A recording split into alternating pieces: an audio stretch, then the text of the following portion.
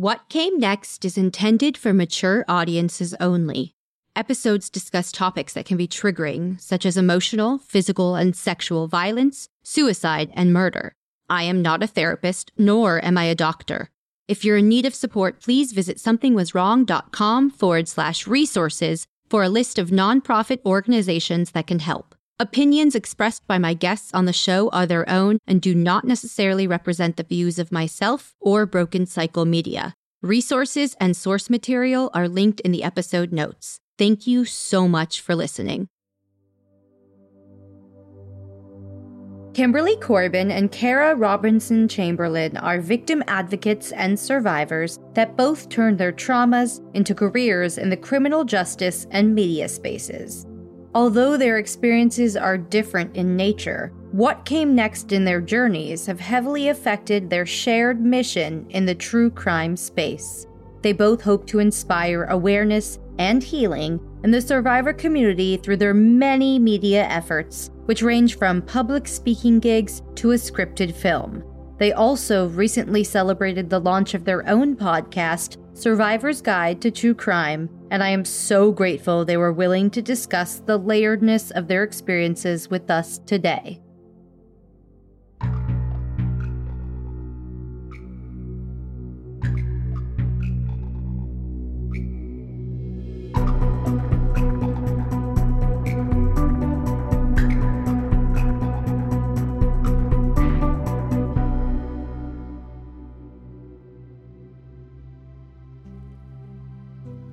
My name's Kimberly Corban, and I'm so excited to be joining you with Kara today. I am a survivor advocate that lives in Colorado. I've got 4 kiddos, a husband, 2 dogs, lots of fun chaos in my life, and am the co-host of Survivor's Guide to True Crime. I'm Kara Robinson Chamberlain. I am also a mom of 2 and a third coming sometime next year. I also have a crazy dog, a husband, and some chickens. I also, with Kim, host Survivor's Guide to True Crime. It's hard to identify my life before trauma simply because I grew up in what I would categorize as a chaotic household. I was loved and I was not abused, but I would not say that I had a peaceful, idyllic childhood without trauma. I was an only child. My parents fought consistently. Fighting, punching holes through walls, and one of them taking me from the other one consistently. So a lot of my earliest memories are somewhat traumatic. I feel like that prepared me for my future. I was 15 years old. I was at my friend's house. I had spent the night. A stranger pulled into the driveway when I was outside watering the plants. At that point, he approached me under the guise of distributing pamphlets in order to get close enough to me. He was able to put a gun to my neck and kidnap me at gunpoint. He took me to his apartment where I was for 18 hours and I was sexually assaulted multiple times while I was there. The next morning, I escaped while he was sleeping. I ran out the front door and was taken to law enforcement by some men who were driving through the parking lot early morning, told law enforcement what had happened. They were able to respond to the apartment with the information that I had given them, identify my captor, who was then on the run for about 2 days until he was located in Florida. There was a short police chase that ended in him committing suicide. Shortly after that, he was linked to the murders of at least 3 girls in Virginia in 1996 and 1997. So the immediate months afterwards, I was dissociated through the events. I compartmentalized everything that happened to me. Because of that, I went back into my community and my home and I said, I'm fine. Everyone, please stop walking on eggshells around me. I am fine. In a lot of ways, I genuinely was because I had tightly compartmentalized that. But I did not realize for 15 years what the negative implications of that dissociation and me saying, I'm fine, was. I had never seen anyone respond to trauma in the way I responded to trauma. All I had seen was what I had seen on TV at that point. I had heard of PTSD, but I didn't feel like I had PTSD, not as it was defined at that time anyway. The knowledge that we have now, absolutely, I had PTSD. It actually took 15 years for me to realize what that looked like. For me, it was most heavily tied to my dissociation. I had a lot of bodily symptoms of trauma. Most notably was that I couldn't breathe. I didn't take a deep breath for 15 years. All of my trauma was stuck in my chest. So I had to learn how to release that. I also dissociated so heavily that I would have flat affect. I would only feel anger. That was the only emotion that got through. It took a lot of self-reflection because at that point I was not in therapy. It was not something that was accessible. And I realized feelings weren't safe for me. My body decided when I was in my capital T trauma and before in my childhood that emotions weren't safe. Survival was what was important, shutting down my emotions. To a certain extent, it was a conscious decision for me. It took years, but I've learned how to just feel things. I had to learn how to take my body out of active stress because it was stuck. Especially if you experience trauma at a young age, your parasympathetic, sympathetic nervous system, which is your rest and digest or your fight or flight, gets stuck in fight or flight. My body was stuck in fight or flight for 15 plus years, probably before that. I had to learn ways to calm my nervous system so that it could begin to heal. I don't feel like I'm done. I still fall back into those things. But as far as resources, I was not accessing any of those. And then when I realized that maybe I could have used some of them, they were no longer available. I was outside of the window of eligibility. I worked in law enforcement this summer after I was kidnapped. The sheriff called my mom and asked if I wanted to come and have a summer job there. I started working at the sheriff's department when I was 16 administratively and continued to work there through high school and college. Then when I graduated college was when I became a sworn law enforcement officer. They became like another family to me. I was everyone's little sister and daughter there. People wonder how I worked in law enforcement as a trauma survivor. Honestly, it was because of that coping mechanism that I developed so early in my life. It was always something that I could talk about like it happened to someone else. So for me, the way I compartmentalized my trauma, there actually isn't very much of an emotional component embedded in those memories. It's strictly a bodily component, what things felt like in my body. And then there's a visual component, which is like a snapshot as opposed to a video. A photo has much less emotional impact. So for me, there was not very much emotional impact when thinking about what happened to me. So I never found things triggering because there weren't emotions to be triggered. We think that there's going to be coverage whenever someone is missing. When I escaped, there was some local coverage, but really the coverage began to roll in the most when he was linked to these homicides in Virginia that was making international and national news. That was the point that things got to be a little more real, but I lived in a community where everyone kind of knew anyway. One of the local sheriffs was giving details to the local papers that were not released. I had a situation where the incident report and my name was released to an author who wrote a book a couple of years later and included details that were only in the incident report. So I had varying experiences with media. Not many of them were positive. It more or less led to me not wanting to have anything to do with it.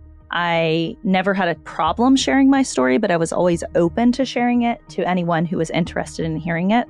I began doing keynote services and telling my story publicly in the hopes that it would help someone. All of that changed when I went to the academy. News started coming back out. You guys remember this case from 2002? Well, look, here she is. She's in law enforcement now.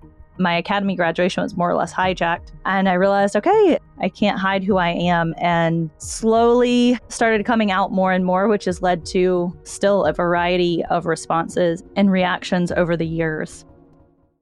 I kind of had the opposite childhood. I'm the oldest of two. My brother's a couple years younger than me. I grew up in a bubble. I had no trauma to speak of. I was loved and cared for. My parents are still together after many, many years. I grew up involved in a ton of sports, great student, was very competitive with that sports-minded mentality. It set me up for the support that I received later on. When I was 20 years old, I was going into my junior year of college at the University of Northern Colorado. A stranger broke into our college apartment held me captive for 2 hours, and sexually assaulted me. I did my best to collect as much evidence as possible during that assault and actually took a tact to start talking to him and convince him that I was not going to tell, at which time he then left my apartment, left me alive. I called 911 immediately, got all of the information to them, went through the entire reporting process, SANE examination.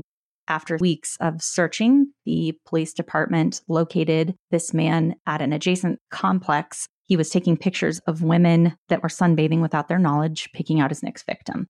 He was held on $1 million bond. We went through the entire court process. I had never had more than a speeding ticket, so totally foreign concept to me, to my support system. But every single time we had any kind of hearing, it wasn't just me that was showing up. It was my family, my friends from high school, my entire sorority, community members, people from college. I was supported every single step of the way. I had to sit up on that stand and talk about these awful details in serious, descriptive words. It wasn't how I felt about it. It wasn't anything that I would normally talk about if I was having a conversation. It was the right hand. And then it moved to left shoulder. I had to go and start doing something called EMDR, which is eye movement desensitization and reprocessing. It's a type of therapy that can be combined with cognitive behavioral or other modalities, but it definitely helped me get a handle on my stress, learn some of my triggers, and be able to get up on that stand and testify.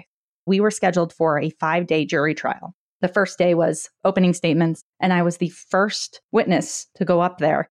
EMDR helped because we were able to work on something called Future Template, which made it so that when I walked through the court doors, it was almost as if I was experiencing deja vu. It helped me because the defendant's mother was standing right outside the doors trying to intimidate me before I went in.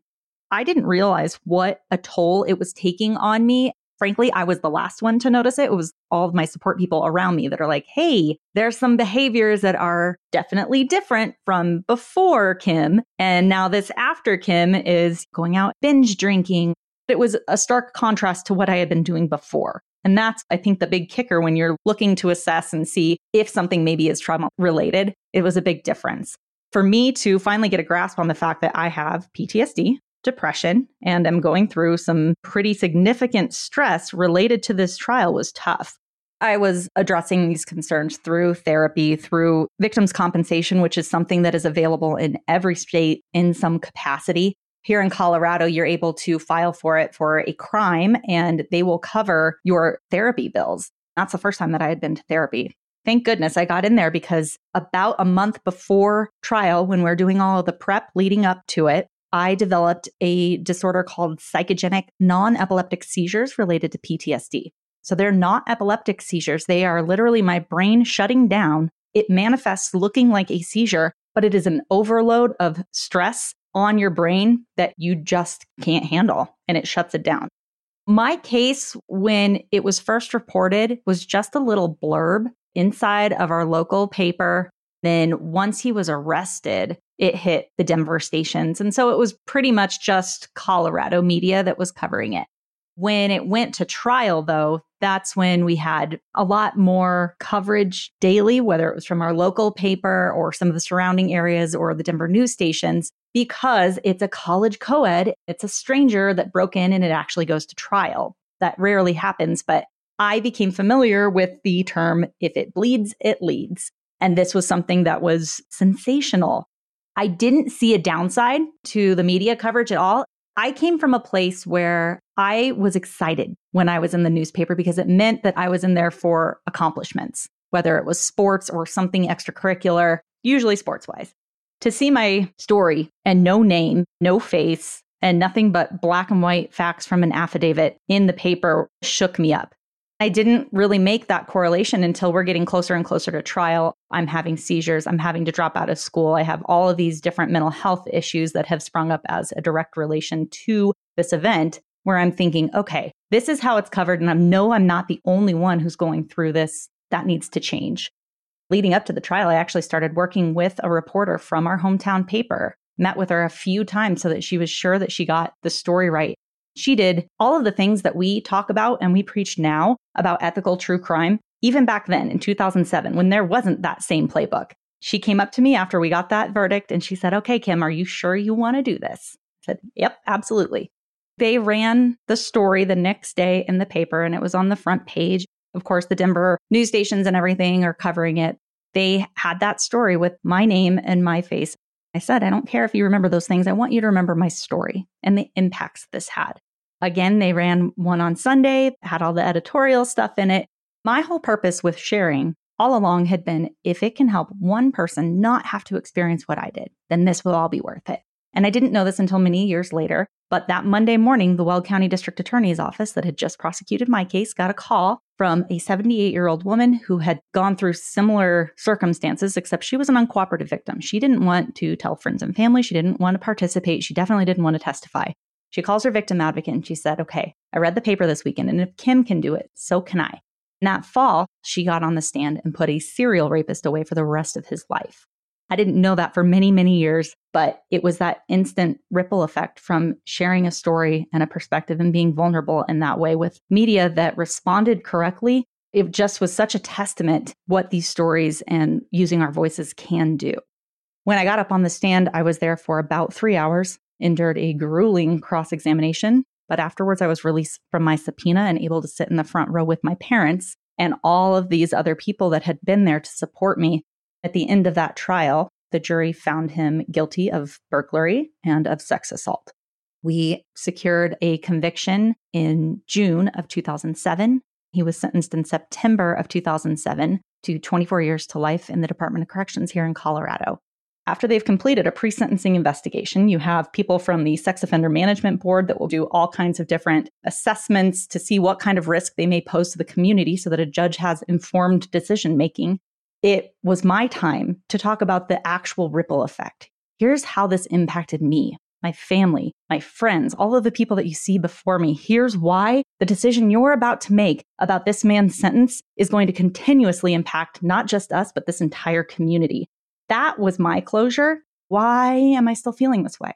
Having to relearn that isn't the closure, that you're going to deal with this for the rest of your life. You are sentenced to life regardless of what that offender's sentence is. From the time that I was assaulted, which was May of 2006, to when we had that sentencing hearing after a pre-sentencing investigation had been completed, that was in September of 2007. So all in all, about 16 months. The justice system itself took roughly about a year from the time that he was actually captured. That's quick. People are so used to that CSI, we have an answer after this commercial break. That's not the case at all. This drags on most times for years. Kara and I, we are statistical anomalies. We understand that the chances of what happened to us are very small, but then on top of that, the justice and the results that we received through different capacities are also very small. I can't speak for Kara, but at least for me, when I first started speaking out, I did it from a naive standpoint because I thought, well, everyone gets this kind of treatment, right? You call after something happens, they catch the guy goes to jail.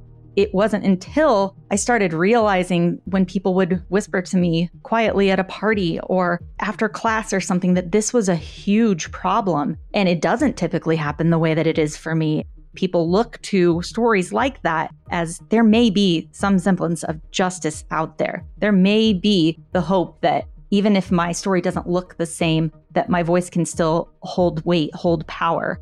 I've loved being able to see other people figure that out.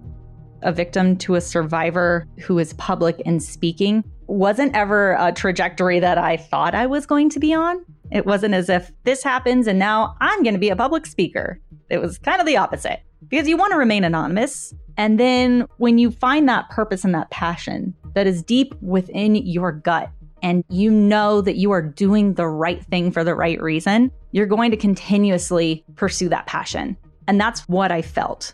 Being able to share my story was taking back that power, rewriting the narrative so that it wasn't just some cautionary tale. It was a story of survival and being able to become who you were supposed to be despite what happened to you. The first time I ever spoke was to peer advocates in our Assault Survivors Advocacy program at the university. My peers sat around a conference table and basically just told them what happened. And then I let them ask questions. I knew that if they asked me something I wasn't comfortable with answering, it was something I needed to work on in therapy. So it was a great little feedback loop, very validating, and helped me reclaim some of my power. I started working with media. they would reach out to me for comment on other things, other cases, legislative action, or a bill that was being proposed. I liked lending my voice to those things as I was actively going through victim advocacy training, working for the police department, and then later for the district attorney's office. It gave me the opportunity to speak to something that was near and dear to my heart, but also be able to speak up for the people who aren't there yet. I remember what it felt like being just another face in the crowd, listening to this poor woman tell her story of how her case went the exact opposite of mine. How awful it was, how mistreated she had been, that she wasn't believed, and being able to do nothing about it. When it comes to legislative action, you need the survivors at the table if you are going to make decisions that greatly impact their life. It's never been about making it me or my story. It has always been about pushing things forward for the betterment of survivors and the treatment of those people who have been victimized in the worst ways. That has led to a lovely career in criminal justice, predominantly in media relations, and being able to help behind the scenes, sometimes preparing a victim to speak out for the first time. That really is one of my most favorite things. The proud feeling that I get from watching someone else realize that they have that strength within them too is beyond words. It makes everything else worth it. I was sharing my story simply because I was asked. I was okay sharing it. It wasn't difficult. And so I would share my story. That changed when I got pregnant with my first child. I realized I was putting a lot of effort, time, and energy into this. I didn't necessarily know what was driving the train. It was kind of like you get in your car and you're going for a drive, but you don't know where you're going. It was more or less aimless. I realized that meant public speaking wasn't for me, or maybe I needed to take a break. But either way, it was not going to be something that I was doing. So it took a couple years to raise children, to heal. Then the first request that came in that I decided I wanted to do was an interview with Elizabeth Smart. I thought that's an interview that I would be interested in doing because I know she's not going to sensationalize it. I had done interviews for media where things had just been sensationalized and I wasn't comfortable with the end result. So I did that. There was this moment in the interview where Elizabeth asked, "Why are you talking about it now? Why now?" And I said, I didn't talk about it a ton to people who did not already know what happened because there's a look people give you when they find out your story. And I said, "Do you know the look, Elizabeth?" And she said, "Oh, I know the look." And that was the moment that really changed the path that I was on. I realized I had never sat down across from someone who actually understood what I had been through, who could look at me and say, "I know the look." I realized that was my purpose. That then became my why. I was in a very unique position where I got to sit down across from Elizabeth Smart. How many people in this world have been through something difficult and not be able to sit down across from someone and feel seen and heard in what they've experienced? That became my why. I decided I wanted to share. People will feel seen. People will therefore be able to heal. It took a lot of self-searching and vulnerability for me to realize what that looked like. Putting my story out there in social media, doing keynotes, doing media in general led to me finding a team to do a documentary, do a movie, a book, launching a podcast, meeting Kim, all of the things.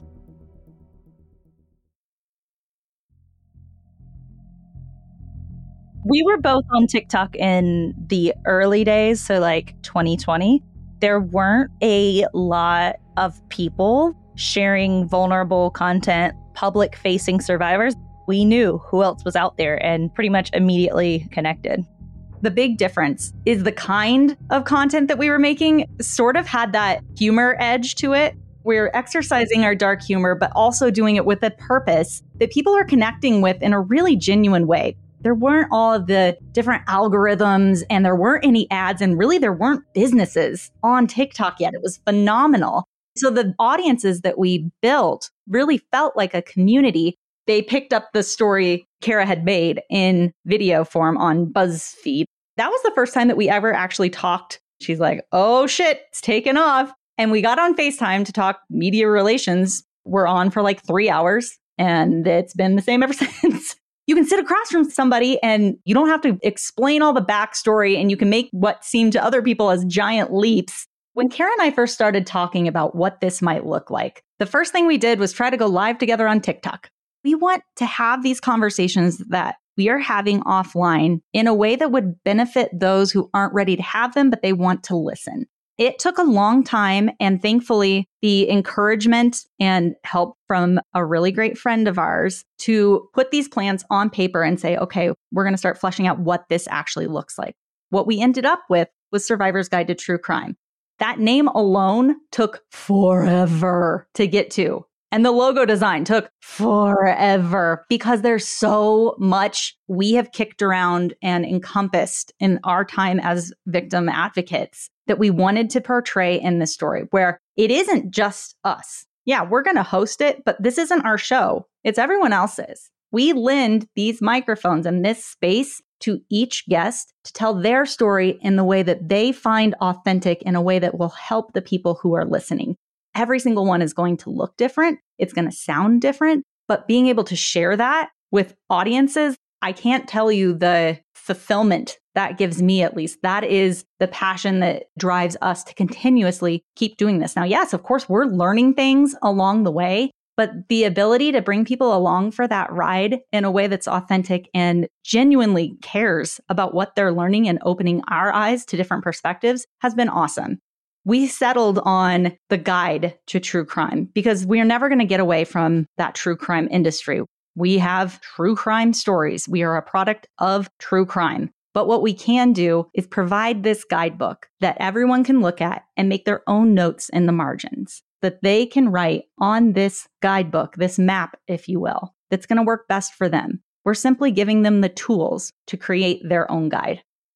Kim and I were working in spaces and having conversations offline, but it wasn't just the two of us either.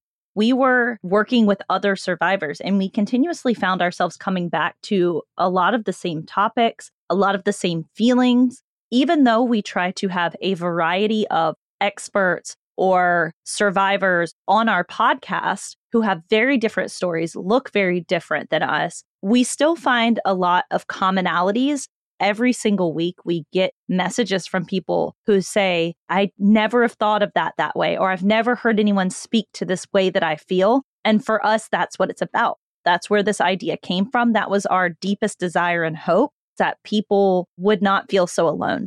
Because let's face it, not everyone has the community and the support around them of people who just get it. So if we can put that out into the world and we can help people to find that, then that's what this is about. That's why we're doing it. We've only been going since February, so we're still fairly new, but it's Kara and I out here producing, editing, running our Patreon and social media, just really enjoying all of these light bulb moments and conversations that are happening. We intentionally came out the gate with our most high profile guests because we have these friends in these higher spaces. We have Elizabeth Smart, JC Dugard, and Amanda Knox. All of these gigantic media known names. But one thing that we are able to do, because we're all survivors, is we are able to sit in those spaces and have very authentic conversations because we've been there. We do infuse some dark humor, but it's part of our survival mechanisms. The whole purpose behind this isn't to talk about the crime. It's to talk about the hope and the inspiration that happens afterwards. Those conversations are born of a place that everyone knows is safe and encouraging, and that's where the real work starts to happen. It's meant to be a conversation amongst friends instead of an interview. Every single time we get off of one of these interviews, both of us are like, that was amazing, because it's so energizing and fun to see all of this hard work paying off and being able to share that space. We are consistently finding that most people who have been through true crime or who have survived something difficult don't consume your traditional true crime. We always say that it's about survivors, it's by survivors, and it's for survivors.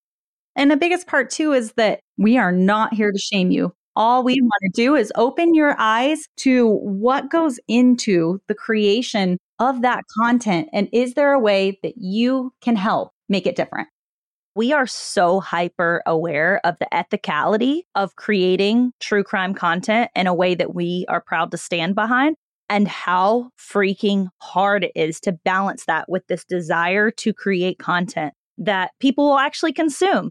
We knew that we had to hit certain analytics, and how do we do that in a way that is ethical? We knew that we wanted certain things in our logo, but how do we do that in a way that grabs people's attention, but is also ethical? Trying to weave that balance and then create content that we're proud of.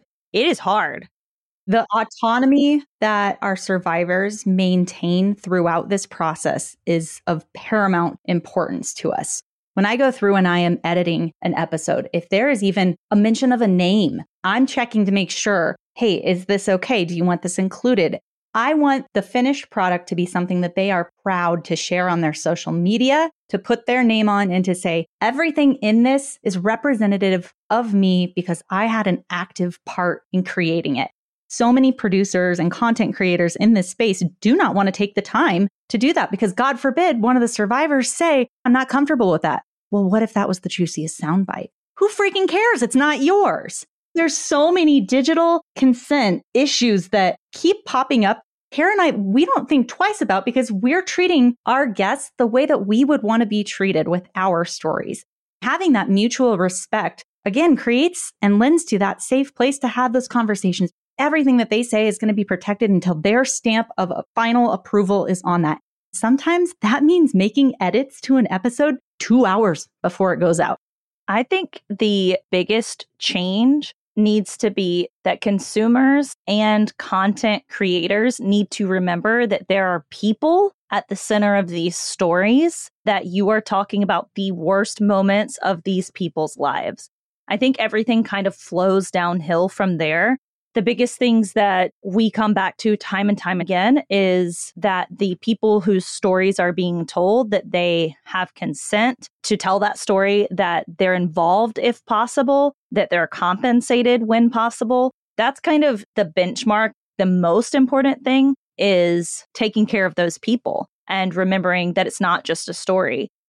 Paying victims and survivors who are willingly sharing their stories. I think that's something we run into constantly, especially with news organizations. We can't pay you. It's the news. Well, that's great and all, but I have no doubt that you would pay someone else to talk about leadership qualities. There is a sense of entitlement to true crime stories and the people who have gone through those that really cross swords with that theme of consent. Where we are seeing the biggest breakdown is that because you think you are entitled to this story, you also think that survivor should not have ownership and should not have any sort of compensation for it. I've been paid for doing my own hair and makeup before. Yeah, we aren't telling you to pay us to tell our story. We're telling you to pay us for the expertise because we are now experts in this field to speak to you about trauma, resilience, the things that survivors can overcome, the legislation that's on the table, how it will impact us, what's the law enforcement side of things look like, what is the mentality of survivors as a whole, all the things that we immerse ourselves with when we are deducted only to, well, I heard your 911 call was public record, and so I can use that now. What a slap in the face. You just spoke to something really important too, is that representation. Many different types of communities have been underrepresented up until now. The victim community is definitely one that needs to be represented more in terms of the creation of content. So that speaks to having the involvement of the person who is the said subject. Entitlement is the same thing that sexual assault and gender-based violence comes from. It's an entitlement. Are you saying that the community that steals these stories is the same that say you're wearing a short skirt, so you were asking for it? Oh my goodness, the parallels. Weird. We'll get there. It's something that we have to deconstruct. There are certain things that we can deconstruct in our own patterns that lend credibility to that mindset, even if we aren't the ones who are specifically doing it. We have to be able to not only see that in ourselves, but be able to call it out in others. And that's a scary leap. You're not defined by what happened to you. I think that's the crux of why Kim and I get kind of up in arms about the way we're treated sometimes in media and in society. It's because we are multidimensional, complex humans. We're not defined by this thing that happened. In a lot of ways, it has made us who we are, but it doesn't make us. And so just remembering, if you are working with survivors, if you are working with victims, if you are a survivor or a victim, or you've been through something difficult, just remembering that's not all of who you are. You are so much more than that. And acknowledging it doesn't mean it defines you. It propels you in a direction. I always say that what happened to me did not define me, but it refined me. It made me a different version of myself. I healed and was able to pick up the things from that situation that made me stronger. That's a brilliant saying, by the way. Thanks. I think it might be my book title. I'm going to share with you my little sage knowledge, and I wish I could remember who said this first, but do not accept criticism from someone you would not go to for advice. And everything else can revolve around that. You obviously have developed an amazing tool in Survivor's Guide to True Crime. What tools or resources did you either create or found and used to get through the most complex parts of your trauma? When it comes to utilizing things that have helped us, dark humor is a big one. So we just put microphones to it and ta-da, all of you fine people are now our therapists. But beyond that, of course, on my front, an organization that I've been involved with since 2009 is In Violence Against Women International. It's a fantastic organization that predominantly started because it was for training law enforcement, prosecutors, forensic nurses, victim advocates, people who are serving survivor populations on the front lines about how to better respond to or be trauma informed when it comes to working with survivors and ultimately moving those cases for a justice-filled outcome. Now, it has evolved over the years into this massive international organization that does so many valuable trainings across the board. They have an incredible conference, but they also started the Start by Believing program. It is as simple and yet complex as it sounds. It's a philosophy that when someone comes to you and discloses that they have been abused, you start by believing. That can be really hard, but someone's giving you this information. It's not your job to ask questions or to judge or do anything except I see you, I hear you. Be that person's advocate. You start by believing them. You get to change the world and hold more offenders accountable. I mentioned that I did a lot of the healing work myself. I like to share those whenever I'm able, just because there may be someone listening that's like, how do I do that? If we don't feel safe, we can't connect, but we also can't heal. There are different ways that you can activate your rest and digest symptom. I love sharing these with people because they're simple tools that are free to learn and free to do, and they're fast. You can do them anywhere. Things like parasympathetic breath work. All that is exhaling longer than you inhale. So inhale for a count of 4, exhale for a count of 8. You can do 3 and 6, whatever feels comfortable for you. And that actually activates your parasympathetic nervous system. So that's a tool that I personally have had to utilize a lot lately. There are tools like emotional freedom therapy, which is tapping. You can also activate your vagus nerve. That is done through exercises like humming, blowing through a straw. You can actually tap on the vagus nerve. Your vagus nerve is the longest nerve in your body. It controls your rest and digest system as well. So simple little tricks like that can bring you out of that active stress. If you feel triggered, you can also apply cold things to your vagus nerve. Those are some of the resources and things that have helped me in my healing journey that I like to tell people. I've also gotten involved with In Violence Against Women International. I've been doing more work with local organizations to me. If anyone is listening and they think that they want to make a difference, that's always my first step to advise them to take, is look for your local resources, your local helping centers, your victims advocacy centers that provide counseling, provide resources for victims in your community, and try to get involved there. Anyone can be victimized, but you can also move yourself to a survivor. Not every day is going to be good when you're a victim. And there are still days that I do feel like a victim, but for the most part, I choose to live my life as a survivor. That does not negate what happened to me. It doesn't mean that it isn't important. It is that I am now going to take control of this situation, of my life, of my reactions, and make them worth something. Even if that worth is just to you in that one day, if you do something for yourself, that's surviving and fighting through it. Sometimes it means getting up on a stage and talking to a group of 5,000 people and your message is amplified. Some days it means that you got out of bed and you brushed your teeth. Both of those are okay. I think granting yourself the nuance and the ability to be in that moment makes you a survivor. I want to commend you both deeply. I believe we kind of have to own the word victim in order to truly become a survivor. Not that we have to live in that state of being a victim. That's a very nuanced part of the discussion, but neither of you said, I'm not a victim. You both honored the fact that you were victimized, and at some days that journey looks different, but you're both clearly very tenacious survivors. Where can people follow you beyond Survivor's Guide to True Crime? Make sure you check out our website, Survivor's Guide to True Crime. Kara and I both have all of our social media stuff linked to everything on Survivor's Guide. We run our own social media, so be patient, but also we love interacting there. Instagram is probably our favorite, but you'll still catch us sometimes on TikTok. We both have our own websites as well. You can find me at KimberlyCorban.com. And you can find me at KaraRobinsonChamberlain.com. Another cool thing that we have been asked to start doing that is really exciting are doing joint presentations. So we've done a couple of these now. We have more coming up. But if you are someone out there who is interested in learning from both of us and combining our expertise, we are happy to accommodate. You can reach out on either of our websites or on Survivor's Guide to True Crime.